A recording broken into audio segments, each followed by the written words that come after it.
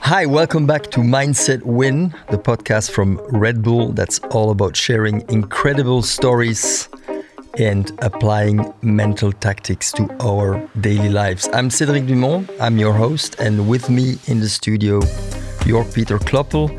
You're a sports psychologist. Jörg, how did you get into sports psychology in the first place? I think it's all down to the fact that I was a swimmer, and you spend up to 20 hours a week with your head in the water. So you spend a lot of time with yourself, with your thoughts, with your emotions. So I got really interested in kind of understanding myself. And then when I went to university and studied sports science, I had a lecture on sports psychology, and it just really opened my eyes to the breadth of work that has been done in that space already. It's such a huge field with so many different aspects. And in the beginning, it was just an interest to understand myself a little bit better before I then, changed that around to help others. Yeah, it's fascinating. Huh? Okay, we'll come back to this later, but first let's hear from Pascal himself. Hey, I'm Pascal Siakam. I'm from Douala, Cameroon. I play in the NBA for the Toronto Raptors, and I'm a Red Bull athlete. I grew up playing soccer or football, if you want to call it. I never really wanted to play basketball. My brothers play basketball, but that's something that I always wanted to be different as a kid growing up. So I wanted to do something different than what my brothers did. And eventually I started growing a lot. I got really, really tall. And then it was just a matter of trying it out. And I think I just fell in love with the game. I do believe that me starting late definitely gave me an edge. And because to me, my mindset is that I want to be able to work harder than everyone because I'm late. So I put double the amount of work, in hopes of catching up and becoming the best version of myself. Obviously, you got to work smart and you have to do the right things while you work. I think a lot of people work hard and they don't do the right things. Everyone is good when everything is going right and you're winning games or whatever the case might be. But I think looking at people when things are not going right, it's what do you do then? And I think that what separates me, I would say, as an athlete is knowing that in my life, I've been through a lot of things. And that helped me that when things are not going right for me on the court, I can always find a way to kind of get back to it, work even harder, and kind of go pass through all those difficult times. People like me, from Cameroon, we don't really get a lot of opportunities, and be able to be in the NBA, which is the best league in the world, and playing against the best basketball players in the world. And I feel extremely blessed to be in that position. That's something that I always wanted to make sure that I go out and help people the way that I was helped. For me to be able to get to where I am today, I received help from numerous people that kind of gave everything that they could to help me be where I am. So I always try to give back. And that's why I have the PS43 Foundation, which is a foundation that I created with my team. And our focus is on education. We have a lot of things in Canada that we're doing, but also in Africa, back in Cameroon, where I'm from, just to make sure that we continue to give kids opportunity. Obviously, being in the NBA Finals, I don't think there's really words to explain. And being a part of that for me in 2019 was incredible. And being able to be at that stage and at the end being rewarded by the championship was just so amazing. Seeing the joy that we brought not only to ourselves, to our families, but to a whole country also, in Canada. It was just something that's unbelievable and something that I'll never forget. My biggest source of inspiration for me is my dad. He was everything to me and someone that I looked up to, his work ethic and everything that he did for his family to be able to keep us together is something that I aspire to do. So yeah, he's definitely the person that I think about when I want to push myself harder, or, if there's no reason for me to wake up today and go do what I do, he would be the reason for me to do that. I don't have no secret sauce or anything like that, but if I had to say anything, I would just say to believe in yourself. That's, to me, is the most important thing. A lot of people really doubt themselves a lot. I always want to encourage people to believe in themselves. Everything is possible. And as long as you're working hard and you're doing the right things, I know it sounds cliche, but I really do believe that because, look at me, kid from Cameroon. someone like me that's able to get to this place and being able to, be in the NBA, come to Austria, being a part of Red Bull and do things like as amazing as I am doing right now. Like if you ask younger me, I would never really think that I could do that. So I think that it's important to really believe in yourself. And that'll be my message. As a player, that there's like 100 other people that aspire to be top, the first round picks, and you don't really know where you stand. And I feel like there's like 30 teams in the NBA. If you want to give yourself a chance to be on the radar of any of these people, you have to go out in front of them and work out in front of those people. I'm Tony Kornheiser, and this is my show. What, you expecting something different? Whether you're looking for deep, insightful dives into the day's top sports stories, that's why we have guests, right, Nigel? Or simply how to get change for 100, you'll find it on the Tony Kornheiser Show. From football picks, from the best prognosticators in the business, including a monkey, to real-time baseball playoff analysis, to traffic in an area where you don't live. We got you covered. My friends come on, and you know them. Listen on the Odyssey app or wherever you get your podcasts.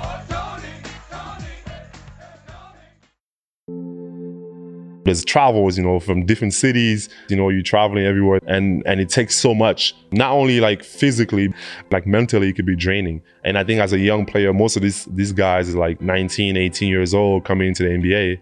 It's really taxing, not only on your body, but also on your mind. I do think that you have to be able to take care of yourself, take care of your body, rest, hydrate.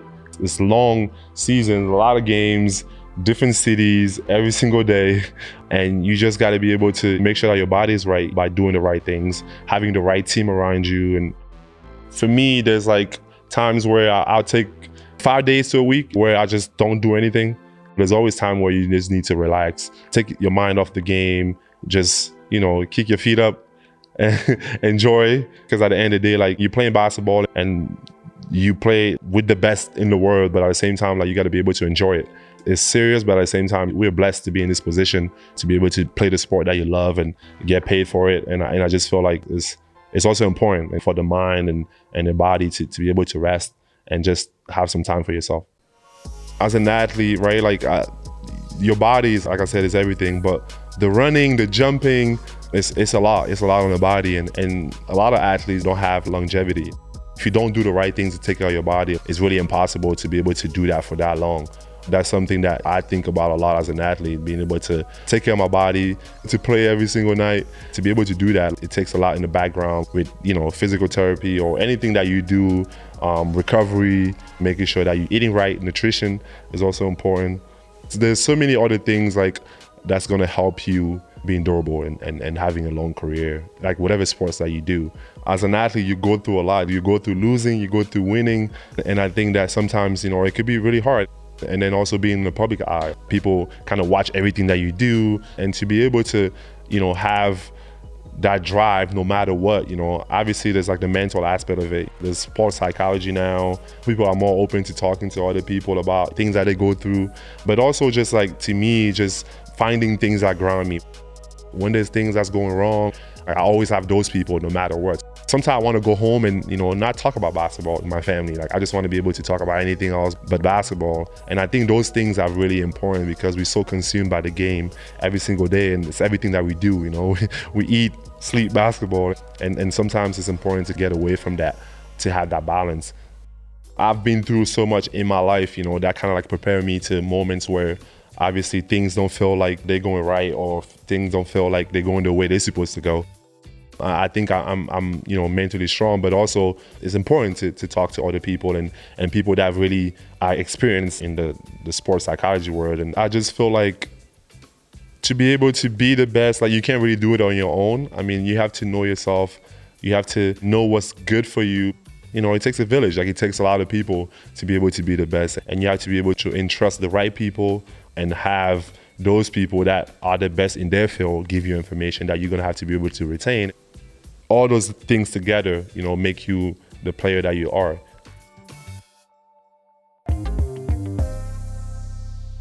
Yeah, lots of interesting insights and food for thought here. How would you summarize this? Yeah, let's maybe talk a little bit about this idea of resting the body and the mind. And I think a lot of high-level athletes understand the importance of physical recovery, But there's this new field emerging now of mental recovery as well, which is something that, of course, applies to sports, high-level sports, but can also be applied to our daily lives. And I think we're only in the beginning now of this long journey of research to find out exactly how the mind works, how the brain works, and how there's also this thing called mental load, prolonged periods of stress, what an effect that has in the end on our body as well, and so on. So, there's terms out there like burnout that kind of explain this phenomenon. But as I said, I think there's still so much more research to be done to really understand what happens inside our head. So you think that like mental overload or not taking mental breaks could lead to a burnout, for example? Yeah, absolutely. And I mean, there's enough examples to back that up. And there's also research on this that shows that if we are constantly mentally overloaded or constantly stressed, that it definitely leads to things like depression and anxiety and other mental illnesses. So I think this is a really important subject to focus on. Yeah, and it's something we don't talk a lot about because, like you said, it's physical stress and fatigue. It's basically very tangible. Yeah, it's very easy to feel. Yeah, I feel exhausted, and I'm gonna rest. But here in the brain, feeling this mental fatigue, it's a different story. It is different, but there are many similarities because maybe our listeners have heard about different brain waves, and there are different types of brain waves. And what that ultimately means is just the frequency at which the brain is working, the electrical currents. It's a little bit similar to the heart rate, actually, because if we reach a certain level of a heart rate, if it goes above 100 beats per minute or even higher, everyone understands, okay, that's stress, that's hard work for my body. After that, I need to sit down and rest a little bit. And it's quite similar actually with the brain waves as well. So if we get into those beta or even gamma brain waves, that's really high frequency, that's a lot of work for the brain. And we need to make sure that we also spend some time in the alpha, which is the much lower frequencies, where the brain can rest and recover and just recharge. But for our listeners and myself as well, I really want to know, first of all, when do you know that you have a mental overload? I mean, the body does send some signals to ourselves, right? So if you're getting headaches repeatedly, if you, in the mornings when you wake up, you don't feel rested, you feel like you haven't had a good night's sleep, if you struggle to fall asleep in the evenings because your brain is just thinking about a million things at the same time, if you don't find a lot of enjoyment in little things in life, so if taking a walk through a park doesn't feel enjoyable to you, then those are all really clear signs that maybe you've overloaded the brain a little bit too much recently. Okay, these are the signs. What do you have to do? What could we change? It's this idea of taking a mental break as well, something that Pascal described, and he seems to know ways to also rest the mind. The key thing here is understanding what kind of activities are actually quite strenuous for the brain. So after a long day at work, I think it's quite common that a lot of people enjoy sitting at home on the sofa and watching TV, and maybe at the same time also looking at their phone, scrolling through social media and so on. Well, these activities are physically resting, but the brain is working really hard. All of the different stimuli from the TV, the visuals, the acoustics, the sounds, but then also the stimuli from the phone and so on, that's really a lot for the brain to manage. So understanding really what a mental break would look like, I think that's the first step. So really understanding what activities reduce mental load. So for example, meditation, we've recently spoken about that in an episode, or something like sports where I'm just outside going for a run, or I'm playing a game with my friend. Like, these are activities that can be quite relaxing for the brain because we don't have to deal with this overload of information. Should I be more intentional with what I'm doing during the day? Because I feel that we live in a society where we have to do more and more and more and more. Exactly. Yeah. I would think of it as thinking about how much does the brain have to do with a certain activity. So think of it as how many information does my brain have to deal with right now? So if I'm sitting down reading a book, it's very minimal. There's just a story that I'm reading with my eyes. That's a light activity for the brain. Whereas if I'm watching TV, there's loads of information coming at me.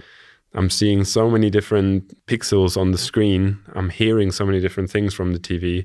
That's a lot of things that my brain has to process. Triggers. Yeah, triggers, exactly. And also the idea that the phone is just, it constantly feeds us with interesting things and needs. And there's just, like so many things that I want to see and so on. So that really, again, is an overload for the brain. So a conversation with a friend is again something that's quite light exercise, because I'm just really focused on just this one person in front of me. I'm listening, I'm speaking.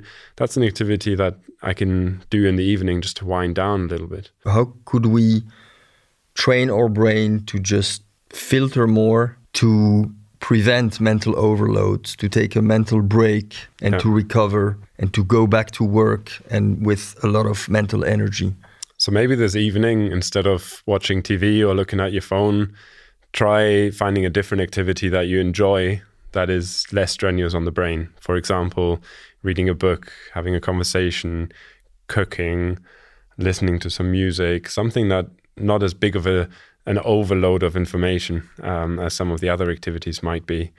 And remember this idea that a mental break can last just a few seconds or many days. So even if you, during a busy day, if you just find a little moment here and there to relax a little bit, to switch off, as people like to say, and just for a short moment have some of those alpha waves instead of the beta waves, that's going to have a great cumulative effect at the end of the day. So even just many little breaks during the day can help to reduce the overall stress. But then also just this idea that Pascal also mentioned about taking many days of a vacation, being away somewhere that we really enjoy being, whether it's at the beach or in the mountains, wherever we like to be, and just forget about work. I think this is something that many people are struggling with today, to leave the phone, turn the emails off, and so on. But this is super important for our mental health. It's almost a necessity. Yes, yeah. I'll think about this. I think I'll cook tonight. Okay, nice. Instead of scrolling on my phone. So what are you planning to cook? I think I'm going to cook some pasta. Okay. Yeah, because I love pasta. Yeah, of course. Yeah, or maybe pizza. Oh, nice. Yeah. Okay, yeah. I like to bake my own pizza. Make sure you use the right flour. Thank you very much for this advice. Well, that's all for this time. Thanks to our guest Pascal Siakam. Thanks to my wingman, York, Peter Kloppel. Thank you. And thank you for listening.